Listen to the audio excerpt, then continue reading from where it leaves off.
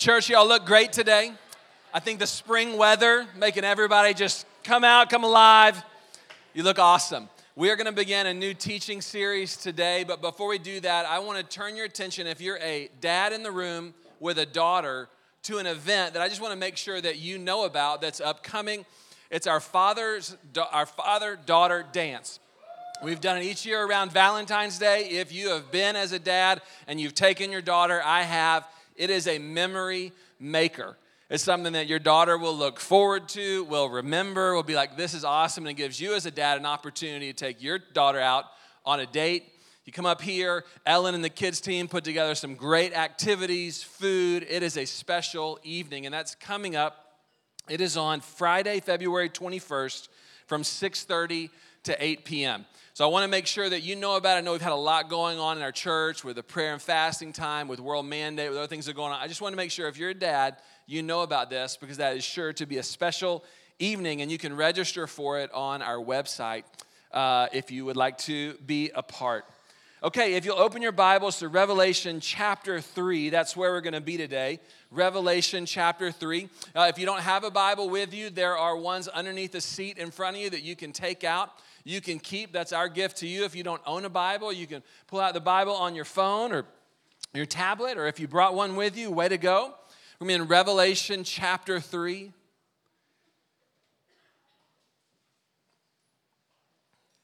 Revelation chapter 3. Now, you guys know, probably if you've been a part of our church for a little bit, that we are on a year-long spiritual growth initiative, kind of under this larger heading called Prepare the Feast. And what Prepare the Feast is all about, for those of you that are new, it's this idea that when the people of Jesus come together, filled with the love of Jesus, when we use our spiritual gifts, the gifts God's given to each one of us, right? When we use those together as the body of Christ, it creates a feast for people from all places in our city to be able to come into and to encounter the life-changing love and presence of Jesus Christ. To encounter the life-changing relationships that can be found in the local church, and to become the people, live out the calling that God's given them to be. When we come together, God has that kind of calling on us. And because we believe that every follower of Jesus has spiritual gifts, one of our goals in this initiative is to help everyone who's a part of our church learn about their spiritual gifts. Learn about the talents, the strengths, the abilities that God's placed in your life. The treasures that He's put within you. We want you to know those things. And then knowing those things, we don't want that just to be kind of some information we put on a desk, on a bookshelf somewhere, or a hard drive somewhere, or get lost in our email somewhere. But it's something that we take and we say, hey, these are things that God has entrusted to me. These are gifts that God has given me. I want to put those to use for His glory. And so we want to challenge everyone. We want to encourage everyone. We want to create an environment of positive peer pressure for everyone to join a serve team, a place to serve alongside brothers and sisters in the body of Christ, alongside brothers and sisters within our church, and to use your spiritual gifts with your serve team on mission for our city. That's our goal for this year. That's what we're pursuing. That's what we're growing in. And so many of you have jumped in and are playing a part, taking steps in that and experiencing life and growth and breakthrough. And I want to tell you about a couple stories because it relates to where we're going in our sermon series. One testimony that I heard from someone who had kind of taken the charge and started serving through this time. Said, hey, I've got these gifts, I've got these talents, I want to start serving. So they've been serving consistently, and their observation was, wow, the consistency of serving with my spiritual gifts has given me a new level of purpose and intentionality in my everyday life. Because I realize I'm taking these things that God has entrusted to me, and I'm putting them to work for His glory. Along the way, through serving, I've also built new relationships that have become really meaningful to me, new friendships that I've found as I've served alongside others. That's awesome. So we benefit when we serve. We benefit when we use our spiritual gifts. We grow, we get things out of it, but other people do as well. And you guys know we just finished a time, 21 days of prayer and fasting. And I heard a testimony from one life group that life group, as they went through that time of praying for one another, of fasting, of seeking the Lord for breakthrough, they were going to have an evening where they gathered at the end of the time to share testimonies of what God had done over the 3-week period. And they said there were so many testimonies of breakthrough that have been experienced that they had to extend it to the following week. So they're planning for one evening just to kind of review, and they had to say, well, we got to do this again next week because there were people who had gotten breakthroughs who hadn't even gotten a chance to share. That's amazing, right? Unbelievable. The story behind the story, though, because there's always a story behind the story, is that life group was able to experience those kind of breakthroughs because some people, a group of people, some friends said, hey, we'll open up our home, we'll open up our apartment, we'll clean every week, we'll make sure that it's ready, we'll make it a hospitable environment. Now, it's not that y'all's houses are never dirty, I'm sure, but you know what I mean. When you have people over, you're getting stuff ready, and they're committed to doing that. They're committed to showing up. They're committed to using their gifts of hospitality and leadership and pastoral care to create a home for people, a spiritual home for people within our city to come and to experience the type of relationships that would inspire you to pray and to believe the Lord for breakthrough, and then experience so many breakthroughs that you have to carry it over into the next time just to tell all the stories. That's amazing. Those are little tastes of what Prepare the Feast is all about. And in January, we talked about that there really isn't a feast without joy. When you think of feast, you think of joy. And so we have been learning about God's passion and his plan for our joy. We've been growing in joy. And I don't know if you realize it, but so many people within our church, and when we come together, have been experiencing a breakthrough in the joy of the Lord. We hit it in several places during World Mandate, during worship, where it was like things just went to another level. If you were there, you know what I'm talking about. A new level of joy. I heard it in our volunteer huddle, our serve team huddle this morning, just this next level joy. And one of our pastors said, hey, this is a time to burn the bridges and not go back. That this breakthrough in joy is not something, man, that was a good thing for January, but we are committed to walking in God's joy for our lives and God's joy for our church. Amen? Amen. Now, the other thing that I think is so important when we're talking about Prepare the Feast is to make sure that we all know who the center of the feast is. To make sure that we know, because when we're preparing the feast, when we're using our spiritual gifts, when we're serving, when we're living on mission, yes, it is to reach and to bless people. It's to create a home for people that don't have a spiritual home, a family for people that don't have a spiritual family, a relationship with God for people that don't have a relationship with God, a place for people to find healing and life and transformation. We are passionate about people. But hear me, people are never the center of the story. And that's uncomfortable to hear. We're like, whoa, what do you mean by that? Listen, people are important. People are a priority. People matter to God, and they matter to us. But mankind, you and me, we are not the center of the story. People are never the center of the story. Jesus is the center of the story. And when you realize that Jesus is the center and you're not, I'm not, I have a part to play, but I'm not the main part. You have a part to play, but you're not the main part. You know what you find in that place? You find freedom.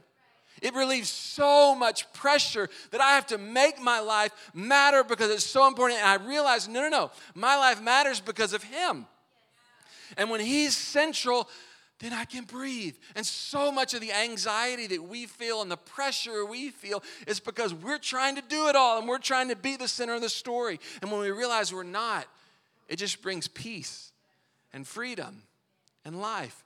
And when we're talking about preparing the feast, right, we are talking about coming together to reach people. But I just want to remind everyone, this feast is not a feast without Jesus in the middle of it.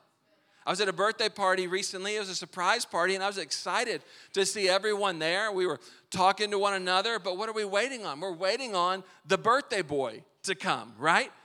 And everyone's waiting. It's like, what time are they going to get here? I hope I parked in the back so they're not going to see me, that my car's out there or whatever. And then when he comes in, everybody cheers and the party starts. Okay?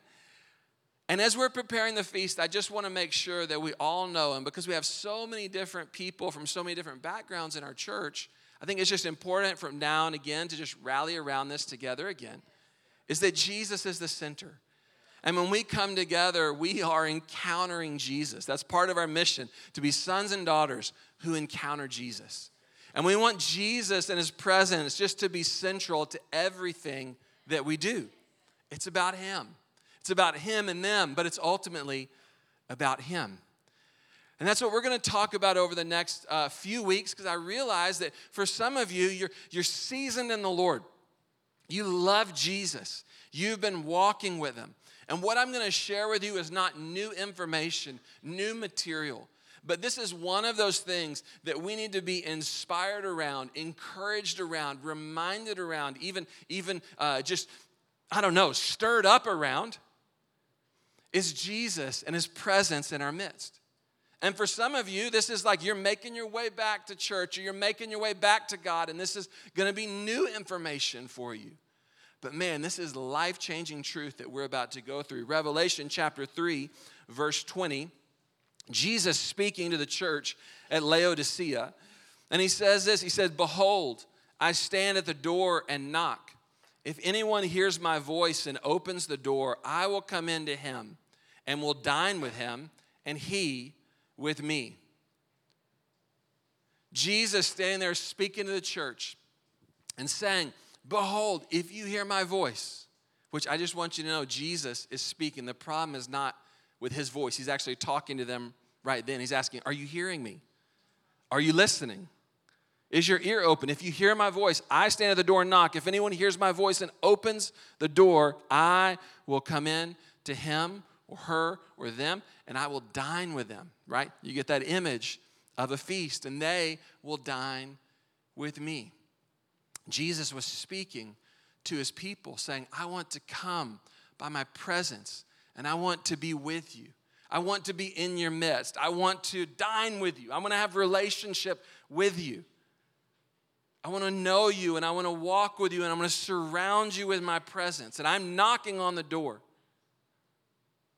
And I'm desiring to enter in.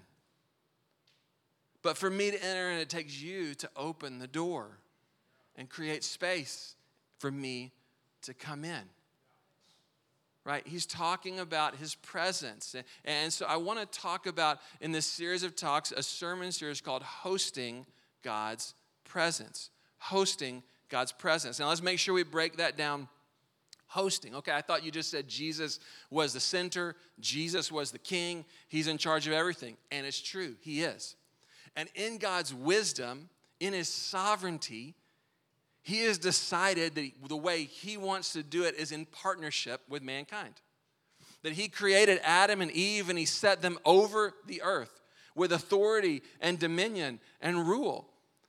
And each one of us has been given authority and dominion over our lives to a level, over a space here, over time here. And just like an owner of a house might have a renter, right? Someone who rents from them. The owner owns the house, but they have entrusted to a renter an ability to occupy that house and to run it within certain boundaries and guidelines. And you would hate to have an owner, a landlord, who just comes and enters in and shows up anytime they want. They have the key. They just enter in. They start eating stuff out of your fridge. Like, that would be a very weird landlord. Some of you might have a landlord like that. Weird landlord. If you're a landlord, don't do that, right? You want your landlord to let you know when they're coming to check in on things, right? And there's this level of trust. In a similar way, what we see here in this passage of Scripture is that Jesus is saying, hey, I'm knocking on the door. I'm not going to slam it open. I'm not going to come up in your house if you're like, I don't want you up in my house, right? I'm going to knock, and you have the opportunity to open, right? You have the opportunity to host me. You have the opportunity to allow me to come into your space, your house, your heart, your church, your city. Allow me to come in and dine with you and eat with you and be in you in my presence and me in your presence. But it's not an automatic. It's not a forced. It's not a I'm going to run you over. It is I'm knocking. And I want to see who opens the door, who wants that, right? That's why we call it hosting. And we want to be a people that learn to host God's presence. We want to be a people who learn to open the door of our lives and our hearts and our church and our city to Him, and to create space for Him to come in, to dine with us and us with Him. That's hosting. Now, God's presence. This can be a confusing term because when we think about God's presence, we're like, well, isn't He everywhere? And yes, God is everywhere. He's omnipresent. And yet what Scripture teaches us and what you can experience and what I hope you experience through these next several weeks is that God's presence can be experienced in personalized ways. That there are times and places to people and communities where God's powerful, majestic, awe-inspiring, King of the heavens can't be contained in any house or home presence becomes, it just grows in our awareness. We begin to sense it. We begin to feel it. We begin to become aware of God is here. The way the Scriptures speak of it, the way that we translate in English God's presence, the Scriptures will speak of God's face. That it's like He turns near in a special way, in a way where you and I realize, wow, God is here. So in the way that Scriptures would say, like, that if we draw near to God, He will draw near to us. The omnipresent God becoming present in our senses, in our realization, in our experience in a greater way. That's the beginning idea of God's presence. Now, the second thing when we think of God's presence is for you to know that in Scripture, when God's presence comes in that kind of what we call manifest or observable way, tangible way, experiential way, that remarkable things happen, that people are healed, that people are delivered, that things begin to change and shake because God's presence is there. And everywhere His presence goes, life springs forth. So we want to be a people that learn to host God's presence. So back to our passage, Revelation 3, verse 20. This idea of Jesus knocking is a great picture. If you're here today and you're not sure if you're a Christian, maybe you know you're not a Christian, but you're interested, you've shown up today, someone invited you, someone brought you, you found us on a website, you're here, and you're trying to figure it out. This is such a great picture of what Jesus wants to initiate with you. Because the story of Scripture is this, that God created you and me, created every person on the planet in His own image, created us for a purpose, created us for a destiny, created us for a relationship with Him, and He did it motivated by love. God not only created you and me, but He created all of the world, everything you see, all of the universe, everything that is, came through Him. And He designed us and He designed the world in such a way that we would live and we would flourish and we would find life. We'd have relationship with Him. We'd have relationship with one another and we'd live a full and abundant life. That's God's desire. When we look around the world, though, we realize that's not the way that it is. We can look on the headlines of the newspapers. We can look within our heart and realize things are not perfect. Things are not fully alive. Things are broken. Things are messed up, right? And the reason for that brokenness is what the Bible calls sin. That mankind, Adam and Eve, and all of us, rather than saying, God, we want to go your way, we want to walk under your leadership, we want to follow you, we said, no, we'll take it from here. We want to do things our own way. We don't want you to be the center of the story. We want to be the center of the story. We don't want you to be our king. We want to be our own king. We don't want you to be our creator. We want to be our own creator and create our own lives. And we see that each and every day. And the fruit of that, when we turned from God, when we disconnected from our creator, from our source, from our sustainer, what happened was things broke down. Right off the bat, there's fighting between Adam and Eve. There's brokenness within marriage. Their kids, one kills another. There's murder. There's violence, so on and so forth, to where you see the world around us and the brokenness that is. But God loved us so much, he didn't leave us there in that sin, but he has a plan to redeem a broken world. And he sent Jesus. Jesus is God's perfect design. He's the Son of God. He's the eternal, uncreated Son of the Father, loved by the Father, sent to humanity. God with skin on. He lived a perfect life. He loved people. He healed the sick. He cared for the poor. He taught the truth, right? And he ends up crucified on a cross for your sin and mine, for your brokenness and mine. And he rises again on the third day to give new life to whoever would say, Jesus, we want that. To whoever would open the door, so to speak. And his knock, his voice, his calling, this good news is not limited to a few people here or there, but it's God so loved the world. That means that's his heart and invitation for everyone. And so if you're here today, you might know about Jesus. You might be familiar with the story that I just shared, but the question is, have you responded to his knock? Have you responded to his invitation? Have you said, Jesus, I want you. I want your life. I want your forgiveness. I want to go your way. I want to repent of my sin and to follow you, right? That's responding to the knock. And maybe that's your decision today. Maybe that's your step today. I actually believe that each one of us, God has a step for us today towards his plans and his purposes for our lives. And maybe that's your step. But what I want to point out to you, as important as that step is that this message given here in Revelation 3 was not given to people who had not yet decided to follow Jesus. It's a great picture of what it looks like to start following Jesus, but these words were not given to non-Christians who needed to become followers of Jesus. These words were given to the church. These words were given to God's people. These words were given to people who had already responded to the initial knock. And this is an ongoing knock. Not one that's like, man, I did that in junior high, or I did that in high school, or I did that in college, or I did that last week, and I kind of got that under control. No. This is a knock that's for all of us on an ongoing basis, that the Lord is knocking, and he's wanting to know, can I come in? Can I come in and dine with you?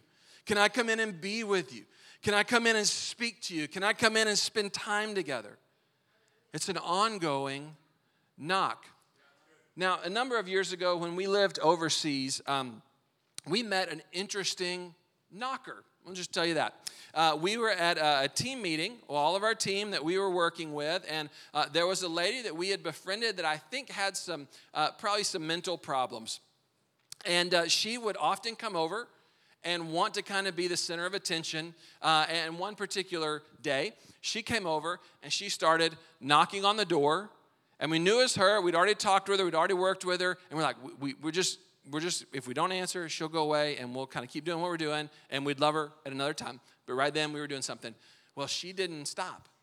She knocked straight for half an hour on the door. Wow, that's amazing, huh? That's some endurance. She was a serious knocker. I want you to know that Jesus is more persistent than our friend who knocked for half an hour, right? He's knocking. He's knocking at each one of you. He was knocking on your door last month. He was knocking on your door last week. He'll be knocking on your door next week. He's committed to you. He wants a relationship with you. He wants to come in. He's not saying you have to jump through a whole lot of hoops for me to come in. He's just saying you just have to open your door. You have to open your door. You have to open the door of your heart. You have to open the door of your church. You have to open the door of your house. You have to open the door of your city. I want to come in. But you have to respond to the knock. I think that's my question for you today, whether it's for the first time or for the 1,000th. Are we in a spot in our hearts and in our lives where we're hearing his voice and we're opening up to him? Because I wonder what it was for this church at Laodicea that moved them away from that. That made it to where Jesus felt like, I need to speak this to you. Maybe they were distracted. Maybe they were disappointed.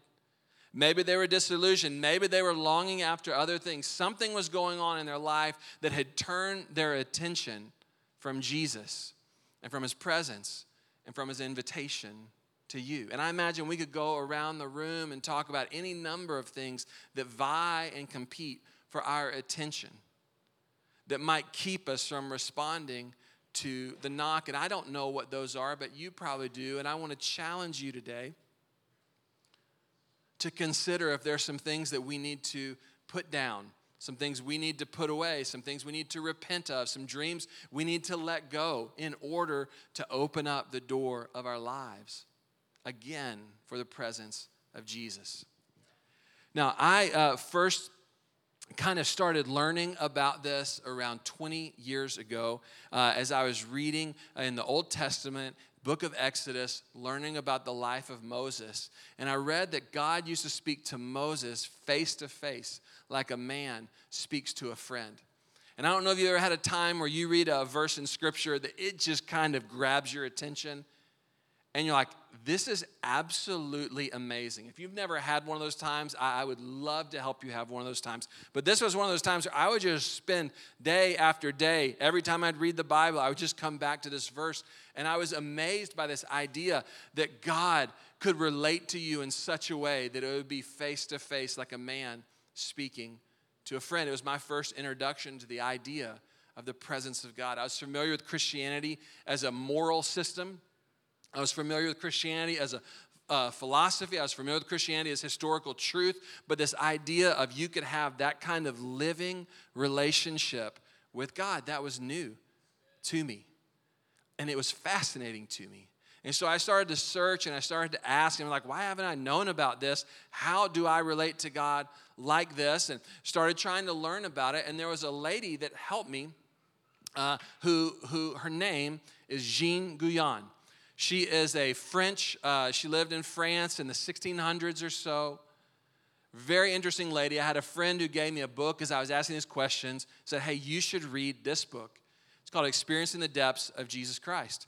And in the book, the Guyon story is she came from a really rough home. And so even as a young child, the way she found comfort and kind of dealt with all the pain and dysfunction in her home was through prayer. Was through seeking the Lord. So even at the age of 8, 9, 10, 11, she was known for her prayer life. At age 12, she tried to run away to go into a monastery to become a nun and to give her life to prayer. She had that kind of hunger for God, that kind of response to his knocking. Her parents intervened. They married her off to someone she didn't want to be married to, into a very painful relationship there. And there in that relationship, even though it was very painful, it's not what she wanted to do, she found the Lord at a new depth. She found his presence there in the midst of her pain. And she developed such spiritual authority and influence in her generation that leaders from all around, though she was untrained, though she was uneducated, there was just a great awareness of the presence of God on her life. And leaders from all around would come and they would seek her out for spiritual counsel and wisdom and guidance. And at one point she was jailed. She was put in jail because the government viewed her as a threat because so many people looked to her for spiritual leadership. So within jail, she didn't have much to do, right? She ends up writing Experiencing the Depths of Jesus Christ. And in that book, she talks about this idea of hosting God's presence, something that she had learned locked away in a prison in the midst of a very painful life, but finding God's presence in the midst of her pain. And what she said in that book, it was stunning to me because she said, here's the secret. Here's what you need to know. God's favorite thing is to reveal his presence. God's favorite thing is to reveal his presence. It is not that he is hard to find. When you come into faith, when you begin to follow Jesus, he takes his Holy Spirit and he puts his Spirit within you. He marks you with his presence. And she said, this is so important because so many people go looking for God over here or over there. If I can just go here or get that person to pray for me or read that book or do this deal. And she said, those are good. But the way to experience, to host God's presence is not to look out there, but to look within at the Holy Spirit whom he's given you. And as you turn there, as you turn to the Spirit, you'll begin to experience the presence of God. You'll begin to host the presence of God.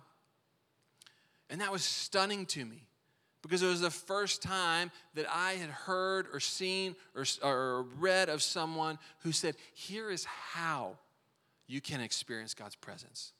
It wasn't just, here's an idea, God's presence wants to show up, but it was, she walked through, in that book, walked through how I could, as just a guy trying to figure things out, experience God's presence. So I took her advice. I followed some different exercises she gave related to Scripture and prayer, and I began to experience his presence on a regular basis, on a way that I could lean into and rely on and count on. And what my hope is during this series is that we would walk through some of those things, because I know it's one thing to be like, man, I believe in God's presence. I want God's presence. I just know it's also, we just need to be mentored and shown the way in. And that passage from in Exodus that I talked about with Moses, it says of him that God was speaking to him face to face like a man speaks to a friend. And it said his servant Joshua, who had become the leader of the people, was there in the tent with him. Joshua had someone show him the way to host God's presence, right? And we all need that. And so my hope over the coming weeks is that we could learn together, we could grow together how to host God's presence. And my hope is that your heart would become a place that hosts God's presence, that your home would be a place that hosts God's presence, that our church would be a place that hosts God's presence, and that our city would be a place that hosts God's presence. And so that's where we're going, and that's what we're going to pursue over the coming weeks. And I would love for you to be a part. If you hear the knocking as we read God's word, and you're like, man, I want to host more of God's presence in my life. I want that face-to-face like a man speaks to a friend. I want people when they see me to say, man, that person has been with Jesus, right? That's where we're going, and that's what we're going to pursue. And with that, I want to invite you to stand.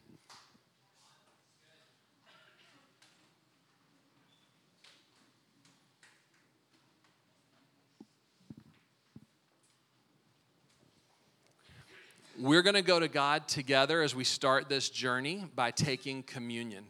And before we take communion, I want to give an opportunity for anyone who's here who, when I was talking about Jesus knocking at the door, that you've never made that first opening. You've never said, Jesus, I want to follow you. I realize I'm a sinner in need of your grace. You never made Jesus the Lord of your life. Or maybe you did that a long time ago, and you've just been ignoring his knock for a long time. And you came today because you're trying to make your way back to God, and I want you to know that God loves you, and he is pursuing you. I actually believe he brought you here, and that he wants you, and that wants to help you, and wants to help you get back with him. And so I just like to ask everyone for a moment, if you would bow your heads, please.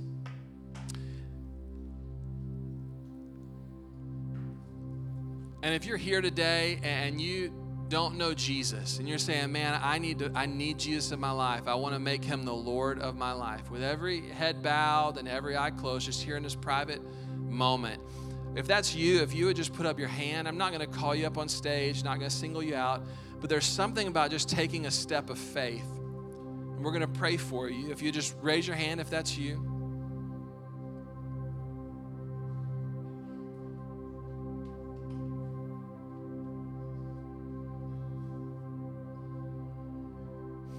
Praise God. We're going to say this prayer. And church, I'd encourage you to say it along with me. If you had your hand raised, just say these words. God's not really actually looking at the specificity of the words, but he's looking at your heart. So if you don't get it perfect, that's okay. But we're going to say, Jesus, you're amazing. Thank you that you love me. Thank you that you died for my sins. Thank you that you rose again to give me new life. I choose to follow you today and every day forward, the rest of my life. Amen. Amen. If you prayed that prayer for the first time, that's such a significant step in your relationship with God. For everyone else, we're going to come and we're going to take communion. And as you come forward, we remember Jesus' body broken for us, his blood poured out for us as we take of the bread and the cup. The way we do it here is the worship team is going to lead us. And when you're ready, you can come to the center of the aisle or the aisle closest to you. Come forward. Come up and take of the bread, take of the cup, return to your seat. And as you're seated and the worship team leads us, just take of the bread and the cup and remember Jesus. Let's go to him with the words that we've been given today.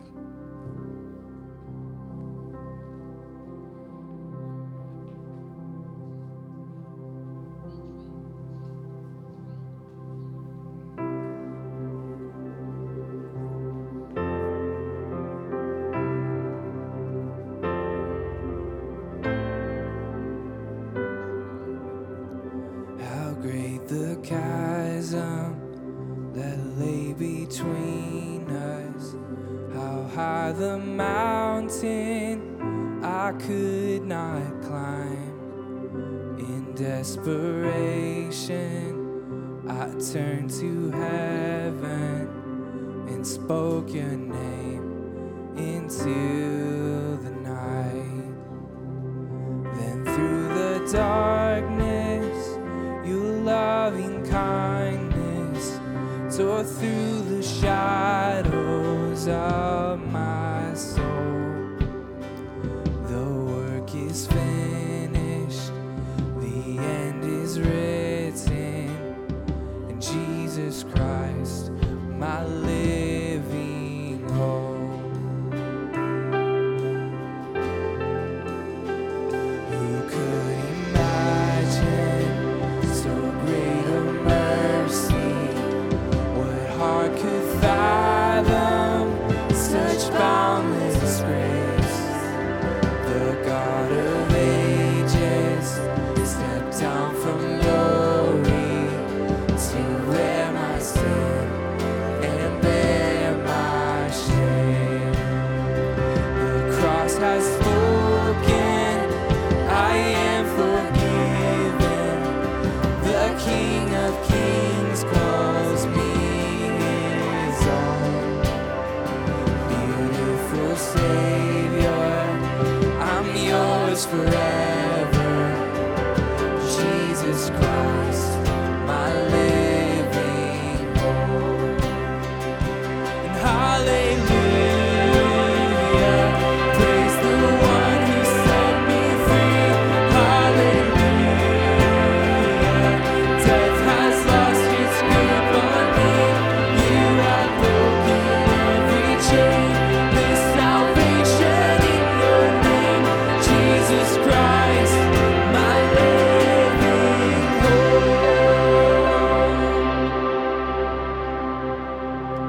Then came the morning that sealed the promise. Your buried body began to breathe. Out of the silence, the roaring lion declared the grave has no claim on